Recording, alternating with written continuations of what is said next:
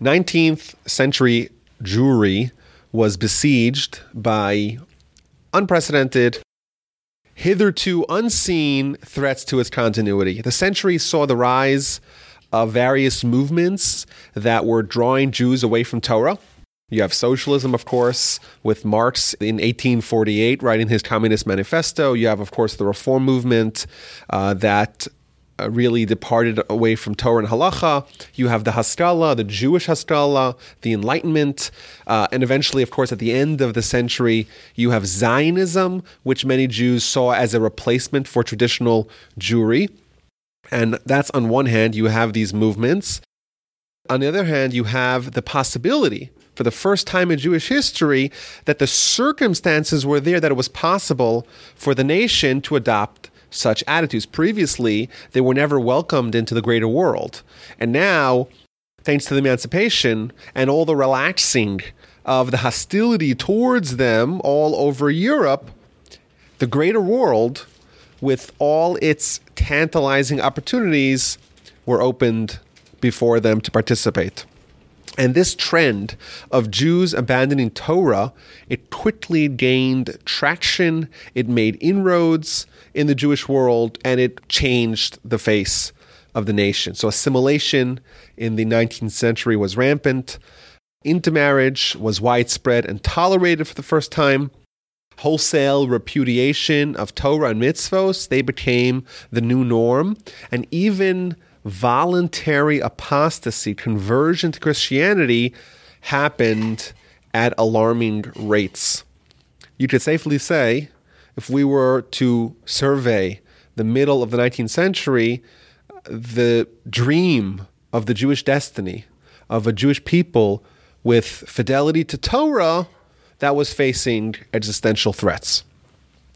Now, nowhere was this situation more dire than in Germany, the birthplace of Reform. Reform began the 19th century as an upstart movement, as a scrappy movement, promising the nation to reduce Judaism into a form that would no longer hinder their acceptance into greater German society. But by mid-century, Reform became the dominant, the entrenched movement in Germany, or the Orthodox, which a few decades prior was the only game in town, it was the only institutionalized form of Judaism, was rapidly diminishing in number, in influence, and in vitality. Even within the quote-unquote Orthodox world, many of the Jews were passionately observing a rote form of habitual Judaism. The zest, the joy, the delight, the meaning of Torah was swiftly becoming more and more rare. In the words of our subject, Germany had, in the middle of the 19th century, reverse Marranos. Marranos, back to the Spanish Inquisition time, these were Jews who were externally Gentile, but internally they were Jewish. In our community, in Germany in the 19th century, there are Jews that are externally Jewish, but internally their Judaism has no meaning to them. They're internally not Jewish. Even the Jews who were observant of the Torah, who maintained commitment to the mitzvos, they suffered from these ravages plaguing the nation. This was a big problem. And it was a big problem without really an easy solution. In Hungary, for example, these movements were halted before they gained a foothold. Under the staunch and visionary leadership of the Chassam Sofer, Rabbi Moshe Schreiber, he adopted a policy of rigidity by choice. Under the motto, Chadash Asur Min HaTorah, anything new is prohibited by Torah, anything innovative is anathema. If there's any hint of innovation, of deviation, of changing tradition, it was swiftly stamped out. Even good things, good ideas. Doesn't matter. If it's new, if it's not the way we've been doing, if it's not the custom, it's out. That was the policy in Hungary. And via this absolutist approach, all these movements, Haskalah and Reform, they weren't able to get a beachhead in Hungary, and thus their influence was neutralized there. In Germany, by mid-century, that approach was totally untenable. If someone were to promulgate that approach, it would fall on deaf ears. By that time, there was a different reality on the ground. Most German Jews had capitulated to a very radical form of reform, and the notion of having this blanket ban on modernity would be futile. And a new approach for combating the threats facing the nation had to be devised. The old structure of Judaism, of Jewish life, was torn down, and a new one had to be built. And as had happened numerous times in Jewish history, a great, innovative genius of a leader arose who adapted Torah to the ethos of the time and created a new paradigm, a new, as they say in German, Weltanschauung, a new way of interacting with the world that would stand as a bulwark against assimilation, but specifically was tailored to the unique character of the people and of the time. This individual, his name is Rabbi Samson Raphael Hirsch, or Samson Raphael Hirsch, and his philosophy that he promulgated were couched in the words of the Mishnah in Pirkei Avos, in Chapters of the Fathers, where the Mishnah tells us, Yafet Torah im Derech Eretz, sheyediat shnehem mishkachat avon. It's good, it's beautiful to marry Torah with Derech Eretz, with the way of the world. It's good to study Torah and to be involved in the greater world, because toiling in both of them will make you forget sin. That's what the Mishnah says. He cut out a little slice of the middle.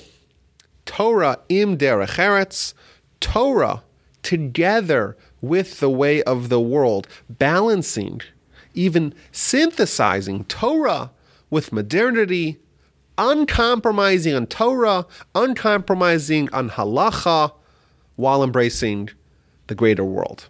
This was his insight, and you can make a good case that the vast majority of Torah-observant Jews and Torah-observant communities in the world are guided by the Hirschian ideology of Torah im Derech Eretz. Now, Rabbi Samson Raphael Hirsch was born in 1808 in Hamburg, Germany. Incidentally, his name is Samson, and his father's name is Raphael. So really, he is Samson ben, the son of Raphael Hirsch. Somehow the son of that, disappeared, and he became Rabbi Samson, or Rav Samson Raphael Hirsch. And Hamburg is the birthplace of Rav Hirsch, and arguably the birthplace of Reform. 10 years after Rav Hirsch is born, the first Reform temple in the world is built in Hamburg in 1818. And that set the pattern. All Reform temples followed this model. They put an organ, they had a mixed choir, mostly the prayers were conducted in German, many of the prayers were deleted. Silent Amidah, for example, was deleted.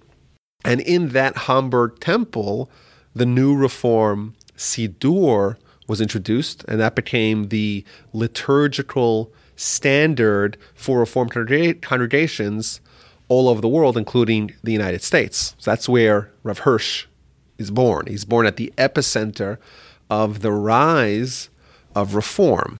And he studied under Chacham Isaac Jacob Bernays, who became the rabbi of Hamburg soon afterwards. He was called Chacham, it means a wise person, but it was a term typically relegated to Sephardic communities. In the Ashkenazi community, it was more common for the rabbi to be called rabbi. For whatever reason, Rav Hirsch's Rabbi, his teacher, was Chacham Bernays. Some have suggested it was to distinguish himself from the Reform rabbis, Others suggest perhaps because there were many Sephardic Jews in Hamburg, they would feel more comfortable with a rabbi with that moniker. Now, Chacham Bernays, was an innovator in his own right. So he was the first Orthodox rabbi in the world to sermonize in German. That was unheard of at the time. Now, today, of course, every sermon and every shul is going to be in the lingua franca of the participants. And every Orthodox shul in America, I don't know about everyone, but most, the rabbi speaks in English. At the time, for hundreds of years in Germany, certainly, the rabbis spoke in Yiddish. It was the Jewish language. And it was the mark of reform to speak in German. And I guess technically there's nothing wrong with that. And if that's the language that most people know, maybe it's a good idea to utilize this. Does it say anywhere in the Torah you can't speak in German? It doesn't. And therefore, he was willing to make compromises, so to speak, to modernity, and that was a very innovative idea. He also supported secular education for all, which again demonstrated that he was a little bit of a progressive. And Rav Hirsch studied under him, and Rav Hirsch would go on to be a progressive as well, as we'll see. Now, in the late 1820s, Rav Hirsch is already a teenager. I think he's 19 years old. He goes to study by Rabbi Yaakov Ettlinger, a famous German rabbi who wrote a famous book on the Talmud called the Aruch LaNer, and there he received his rabbinic ordination.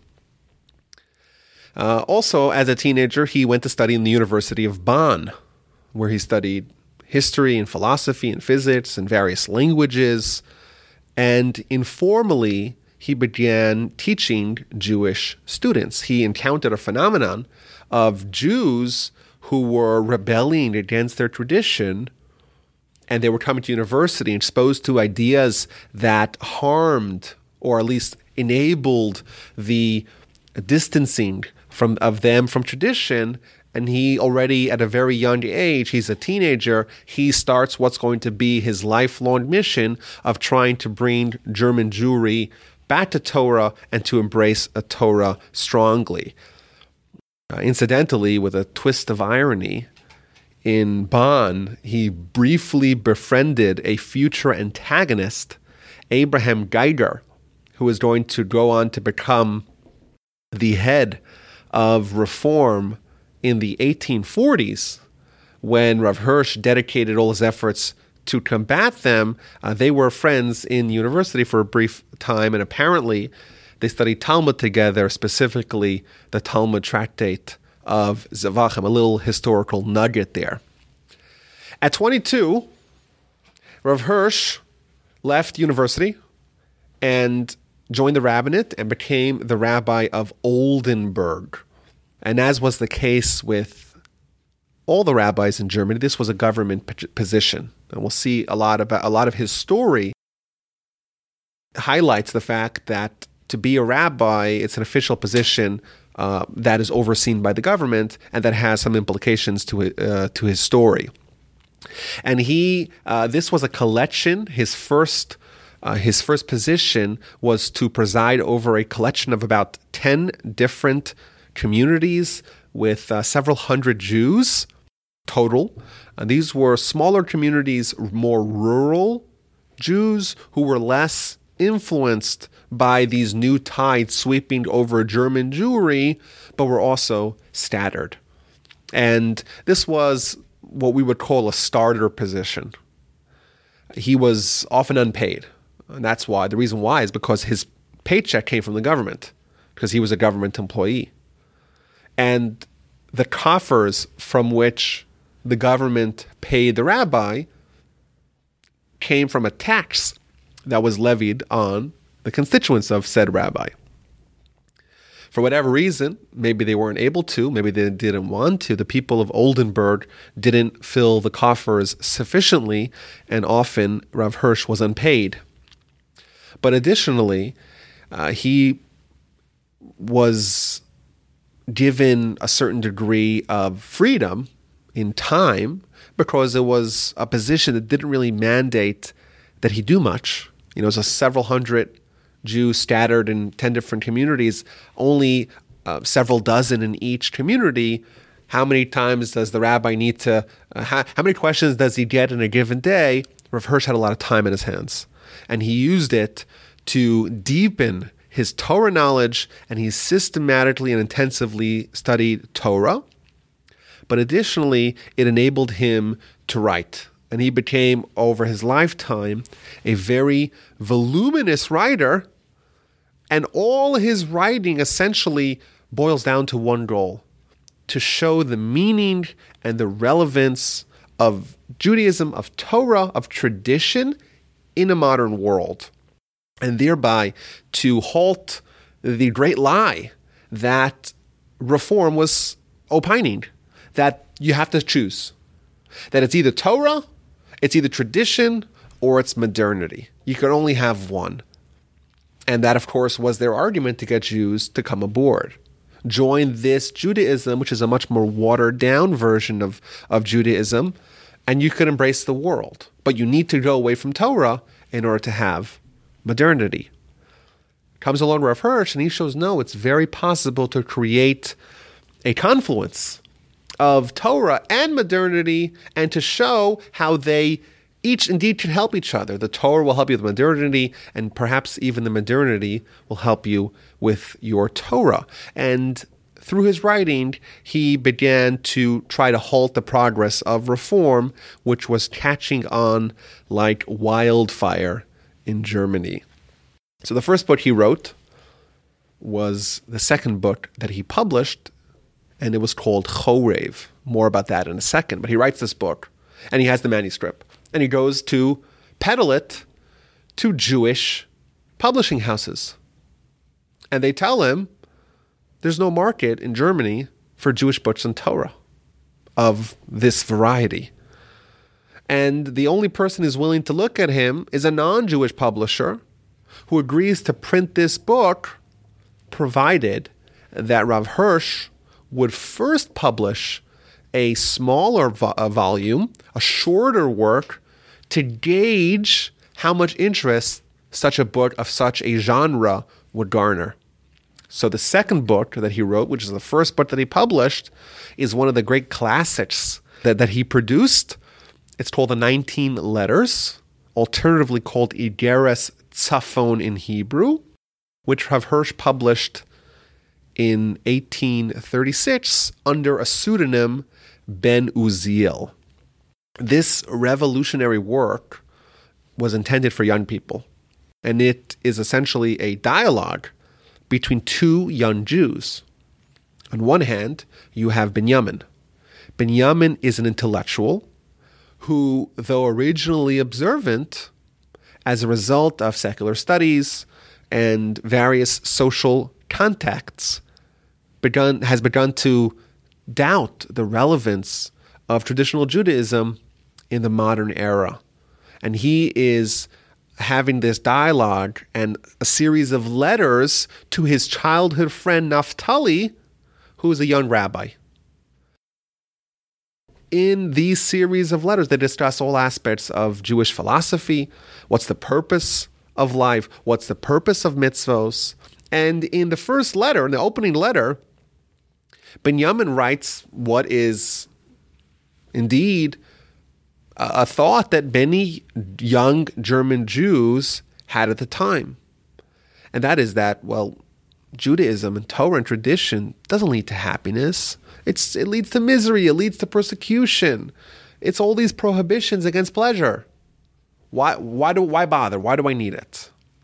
And Rav Hirsch, of course, speaking as Naphtali, responds in elegant German, outlining the foundations of Torah, talking about Jewish history, the Jewish destiny, what is the role of mitzvos, and all the while taking barbs at Reform.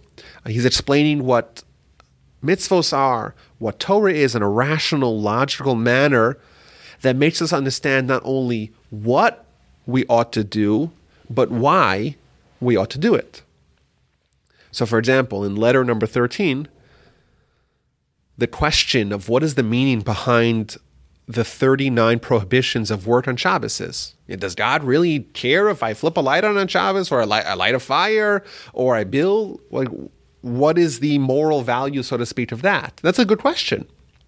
And Rav Hirsch responds by telling him that Shabbos really underscores what the relationship of man and man's creator is. God created the world, but gave us the keys to this world. And we could create. And we could be creative. And we could forget God. And everything that we do, there's the risk. There's a grave risk of humanity that we could think we're the creators and forget about God. Well, how do you ameliorate that? You have one day a week that any creative work, any work that shows perhaps ostensibly that man is the boss, is suspended. Thus, any creative work is prohibited. And that's the one day you're supposed to tie your hands back, so to speak, and ponder and ruminate on the fact that God is the creator, not me. And this is a classic example of what he was trying to do. He was trying to give meaning and infuse passion and inspiration in mitzvos. And of course, this is a valuable lesson today as much as it is then. And it's a valuable lesson not only for people who are not Torah observant or who are running away from Torah observance, but even people who are Torah observant. The Torah doesn't want us to be automatons. The Almighty could have programmed androids to do Torah and to put on tefillin. Is that what he wants? No. And Rav Hirsch, he was cognizant that in his community, there were Jews who were observant to Torah, and they were withholding from all the work on Shabbos, but they were reverse moranos. They had no meaning in it. Inside, they were dead. And he's trying to infuse passion in those Jews too. Soon afterwards, it became known that Rav Hirsch is the author of this book, and this sparked keen interest in German Jewry for anything Rav Hirsch was writing. And it began to sell very well, and 2 years later, his original work, Chorev, was published. And this Chorev, another classic, is a comprehensive book of Jewish law and philosophy. It takes every mitzvah of the 613, and it details the philosophical underpinnings of the mitzvah. Again, the theme, what we do, but also why we do it. What does it do for me? How do I benefit? Why is mitzvahs and why ought mitzvahs be indispensable for me? In the 1870s, Rabbi Israel Salanter, another great personality from the 19th century, he met Rav Hirsch and he implored him to take these books, these foundational books that he wrote in his 20s, and have it translated into all the other languages, especially into Russian. Because at that time, Haskalah was making its way into Eastern Europe, and Rav Yisrael Salanter felt that this kind of ideas that were so successful in Germany could maybe stave off the brunt of the threat, so to speak, to Torah and tradition in Russia. Rav Hirsch stayed in Oldenburg for 11 years, and after 1 year he got married. And when he left, 10 years later, he already had 5 children. Ultimately, he's going to have 10 children, 5 boys and 5 girls. In 1841, he becomes the chief rabbi of Emden. This is a much larger community, but by that time, he's already stirred the pot, so to speak, with the reform all over Germany, and there's such opposition to his appointment. At his inauguration, they had to have 50 armed guards to protect him, not from non-Jewish threats, but from his Jewish enemies. In Emden, Rav Hirsch, he founded a secondary school, again with a curriculum featuring both Jewish studies and secular studies. And for the first time, he employed his motto, his catchphrase, Torah im Derech Eretz, Torah together with the way of the world. Concurrently, in the mid-1840s, reform was escalating and accelerating its rejections of Torah. So in 1844 in Brunswick, in 1845 and 1846, various conferences, they officially declare their positions, permitting intermarriage between Jews and any monotheistic religion, formally abolishing mitzvos, and even toying in 1845 with banning bris milah, circumcision, the most important, or at least the first mitzvah of the Torah for Jews. Geiger, who was the head of Reform at the time, he called bris milah, circumcision, a barbaric blood-letting ritual. In 1847, Rav Hirsch moved to Moravia, to Nikolsburg, and he became the rabbi of the entire Moravia with a Jewish constituency of 50,000 Jews. And he also served as a member of parliament in the Austro-Hungarian Empire. In Moravia, Rav Hirsch was constricted. He was caught between, on one hand, the Reform who absolutely hated him. On the other hand, there was a deeply traditional Orthodox element who felt that he was too modern. And therefore, everything he tried to do, all of his innovations, he wanted to establish a yeshiva to train rabbis, and all his ordinances that he wanted to enact were thwarted. So in 1851, he makes a puzzling career choice to leave Moravia, to leave a community of 50,000 constituents, of 50,000 members, and to go accept the position of rabbi of the Orthodox community in Frankfurt. This is a tremendously steep demotion. This Orthodox community, they were a separatist community. They had seceded from the general Jewish public 2 years prior, so 1849. 11 Jews. They were frustrated with the way the community at large was going, and they obtained governmental recognition to be considered their own independent religious entity. And when Rav Hirsch becomes rabbi, there's maybe 20 families, maybe 100 people, and they don't even have a shul building.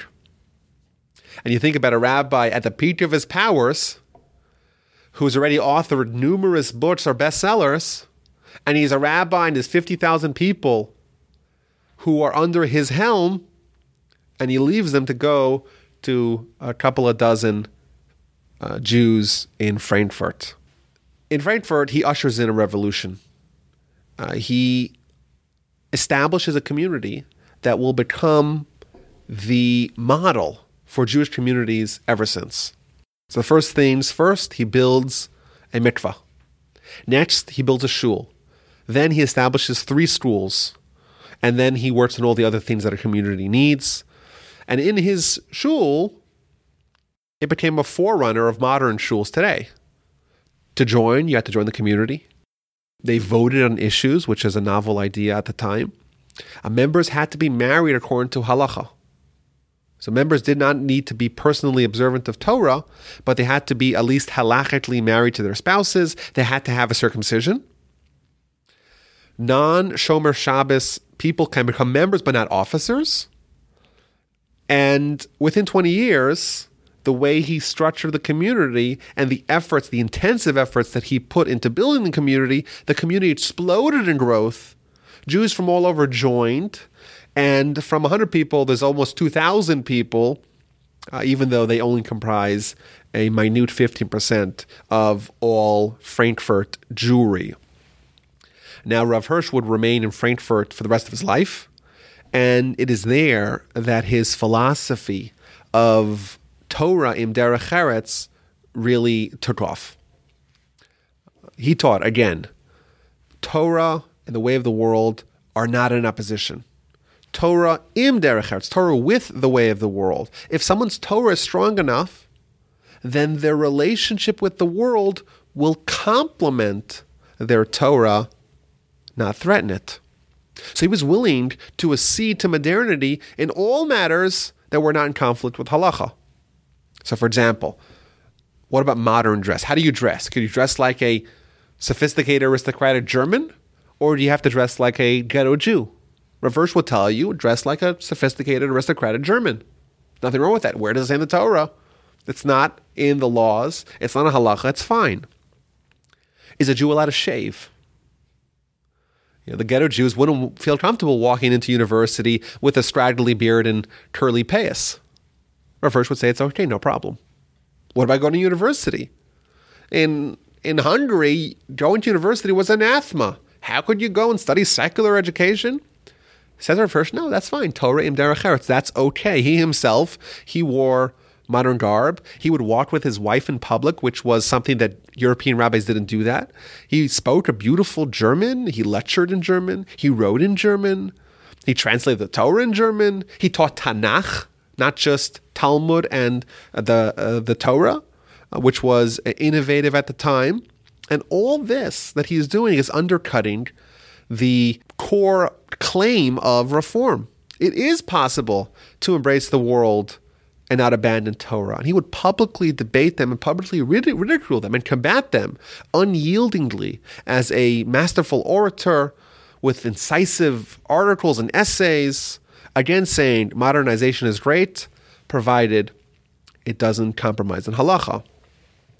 So he established these schools, including formalized education for girls, a high school for girls, which was revolutionary at the time. It didn't exist in any other Torah community. He brings it in. He introduces secular education to the curriculum. Again, likewise, unheard of in the rest of the Torah-observant world. And Rav Hirsch himself was personally committed to these schools. He would go door to door in Frankfurt, and he would fundraise, and he tried to recruit students as well to his school. And in 1853, 2 years after he arrives, the school opens with an enrollment of 84 children, boys and girls.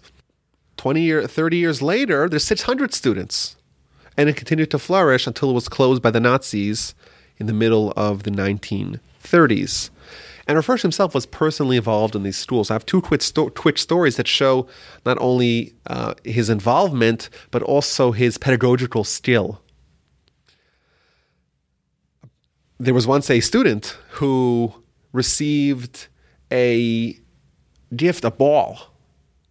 And the student went to Rav Hirsch to hear about, what do you think about this new toy that I have? And Rav Hirsch took the ball and looked at it very carefully. And he examined it from every side and said, yes, this is an amazing toy. So that's not much of a story, right? Well, what really happened? But this shows that A, the child is comfortable to go to the greatest rabbi of the entire country and go show him his toy. And Rav Hirsch looks at it and thinks about it and talks to the child on his level and telling him, yes, this is a great toy. Another amazing story that my grandfather said over. My grandfather was born in Germany in 1914, incidentally, on the same day as Rav Hirsch was born, 106 years prior. And my grandfather always had a certain affinity for Rav Hirsch. And he would tell over that he met an old woman who had studied in one of Rav Hirsch's schools. And she told him the story that there was once a girl who was misbehaving. And she was sent to the principal's office. Go talk to Rav Hirsch. He opens up the cabinet and he pulls out a doll. And he gives it to the daughter, to the girl. And he says, here's a doll, but promise me that you'll start behaving. And of course the girl did, which shows, again, a certain cleverness, a certain skill in teaching, in being a pedagogue on top of everything else. Another innovative and maybe controversial method that Rav Hirsch used was with regards to the community. The community was governed by a single Jewish body. And he lobbied, arguing that it's not possible to have one community with Reform and Orthodox Jews together. You have the Reform Jews and they're shaking their bells on Shabbos and they have the organ in the shul. And to us, to the Orthodox, says Rav Hirsch, well, that's unthinkable. And eventually, in 1876, the German parliament passes a law which allows Jews and Jewish communities to secede from their religious community and form their own. And at the time, you have almost universally across, or I guess nationally across Germany, you have the Reform dominating all these local communities. And you have individual groups, a minion here, a minion there, of Torah-observant Jews throughout every city. Rav Hirsch believed, and this was not accepted by all of his contemporaries, that there's a strategy of isolation that would help the Orthodox community be shielded from the harmful elements of reform and assimilation. And he championed the vote for separation. And he would even tell everyone it's a mitzvah for you to start your own community. Others contended that formal seceding of the Orthodox community from the Reform is a bad idea. Well, what about Jewish unity? How could we give up on our brethren? And those are good points. And there were great rabbis who disagreed and said the German Jews should not form their own little communities, official, recognized governmental communities. But regardless, ultimately, there were two Orthodox communities in Frankfurt. One of them that chose to not abandon the greater Jewish community, and one, Rav Hirsch's community, that became known as Adas Yeshurun. So this is maybe we could argue about the merits of either side, but this does show that Rav Hirsch was, he thought deeply about how to have a community under such conditions flourish. And maybe it's not for us to try to pass judgment on which approach is a better approach, but it's also important to understand it in context. This was a very different world in the 1870s in Germany than anything that we know of.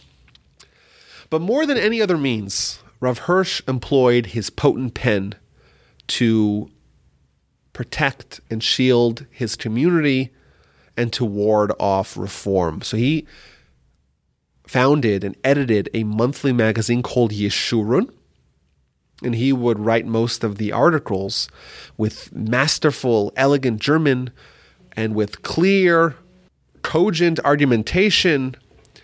Rav Hirsch would present Torah imbued with relevance, imbued with meaning and beauty. With passion, with elegance, he responded and rebuffed all those who challenged the veracity or the relevance of Torah. So, for example, in vogue at the time was Bible criticism, to question the divinity, the historicity of Torah. He lambasted that. He battled and ridiculed Heinrich Graetz, a contemporary who wrote books on Jewish history which went against Torah tradition. He attacked him. He advocated against Zechariah Frankel, his school that he founded in Breslau, which diminished the Jewish tradition. And to all those that claim that it's impossible to synthesize, to have a coexistence of Torah and modernity, Rav Hirsch wrote the following. This is a snippet from what he wrote. It also shows a little bit of his flair for writing. Judaism is not a mere adjunct to life.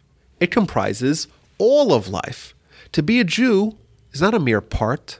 It is the sum total of our tasks in life. To be a Jew in synagogue and in the kitchen, in the field and in the warehouse, in the office and the pulpit, as servant and as master, as man and as citizen, with the needle and the engraving tool, with the pen and the chisel. That is what it means to be a Jew. An entire life supported by the divine idea and lived and brought to fulfillment according to the divine will. The more the Jew is a Jew, the less aloof he will be from anything that is noble and good, true and upright, in art or science, in culture or education. The more joyfully will he devote himself to all true progress in civilization and culture. He's telling them essentially, the more of a Jew you are, the better you could actually embrace and connect to the greater world. Provided, that is, that he will not only not have to sacrifice his Judaism, but will be able to bring it to more perfect fulfillment. He will ever desire progress, but only in alliance with religion. He will not want to accomplish anything that he cannot accomplish as a Jew. Any step which takes him away from Judaism is not for him a step forward.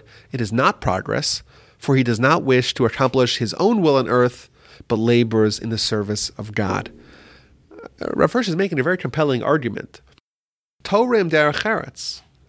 When you have Torah, your Derech Eretz will be improved. He's saying that your ability to have progress, it was a hot button word, a catchphrase, talk about progress.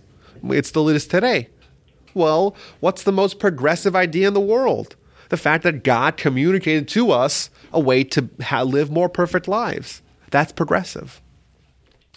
To be a Jew allows you to thrive even more in the greater world. And indeed, through his writings, Rav Hirsch was constantly hitting this point again and again. Now, in Frankfurt, he also wrote his indispensable commentary on Chumash, published in English as the Pentateuch, with Rav Hirsch's commentary. It's a comprehensive approach to Torah. Again, he's showing how the relevance of mitzvos, how each detail of a mitzvah is indispensable to its overarching goal. Also, he wrote commentaries on Tehillim, on Psalms, commentary on the Siddur, on the prayer, among many other books, essays, articles, and treatises. His legacy is hotly debated. Everyone agrees that what he stood for and what he promoted was Torah im Derech Eretz, Torah with the way of the world. What exactly that means, what's the breakdown of Torah versus Derech Eretz, is a subject of very hot debate. And there's been a degree of revisionist history regarding this point. It's misunderstood.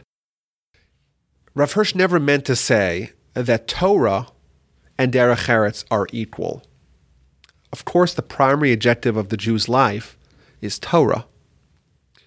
What he's arguing is that Derech Eretz does not detract from that, and Torah does not detract from Derech Eretz. They work together.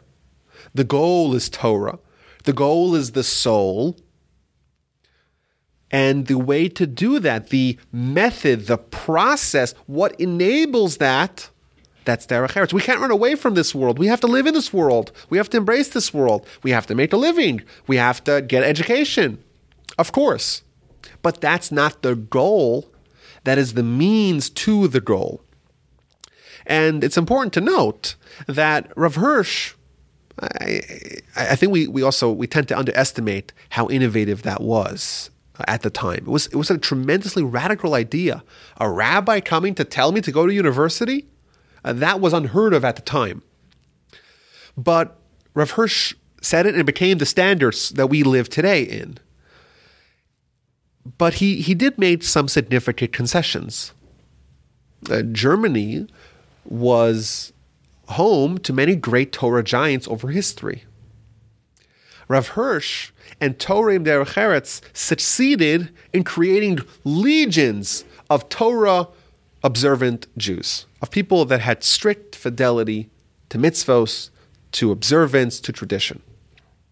However, it did not succeed in developing, in spawning legions of Torah giants. The indisputable fact is that Torah im Derech Eretz, it demands a certain compromise in how far Torah could go. Perhaps it was a calculated risk. Everyone seems to agree that Rav Hirsch did what was necessary for the time. And maybe we're still in that time. Who knows? But it's a mistake to say that he would argue that Torah and Derech Eretz are equal, number one, but it's also a mistake to say that this is the recipe for Torah greatness. Because the facts on the ground are that Germany produced only a paltry amount of Torah giants from the 19th and 20th century. It produced a few, but much fewer than all the other communities that didn't adopt this approach. Modern sages have said that what Rav Hirsch did was hora'as shah. It was an edict for the times, which means that sometimes the circumstances change and that demands a unique perspective, a unique approach. Is it an ideal for all times? Is this the path we choose? Should we tell Rabbi Akiva, go to university? Of course not. Right? If all the options were available to us, we would not choose Torah im Derech Eretz. But in Germany, in the 19th and 20th century, not all options were available to us. And therefore, at that time, that was the decision that was made. And even with the decision that was made, the Torah was the primary, and the Derech Eretz, the way of the world, it was secondary, it was enabling. Rav Hirsch, when he died in 1888, he was replaced by his son-in-law, Shlomo Zalman Breuer, Rabbi Dr. Solomon Breuer. When he died in 1926, his son, Rabbi Joseph Breuer, lost the election to replace his father as Rabbi of Frankfurt, but he did succeed him as Rosh Yeshiva, as head of the yeshiva in Frankfurt. My grandfather, when he was a teenager, he studied for a year under Rav Breuer in the yeshiva in Frankfurt. During the chaos of Hitler's rise, Rav Breuer moved to the United States. And in Washington Heights, a neighborhood in Manhattan, he founded a community with a shul in the same model of Rav Hirsch in Frankfurt, with schools and with the same attitude of integration of Torah and Derech Eretz, and it still exists today. We could say about Rav Hirsch that he stood up to the plate and developed a foundation that has paved the way for our encounter with the modern world, has forged the path for us today and for the people of his time to be comfortable in the world, while still maintaining Torah through his writings, through his community buildings, through his great innovations in education, through his efforts to give us the meaning behind mitzvos, to reignite the joy and the pride amongst the people. Rav Hirsch is one of the great innovative Torah leaders of all time, and he developed a people-specific approach of navigating these great perils that 19th century German Jewry faced. If you have any questions or comments, you could always email me, rabbiwalby@gmail.com.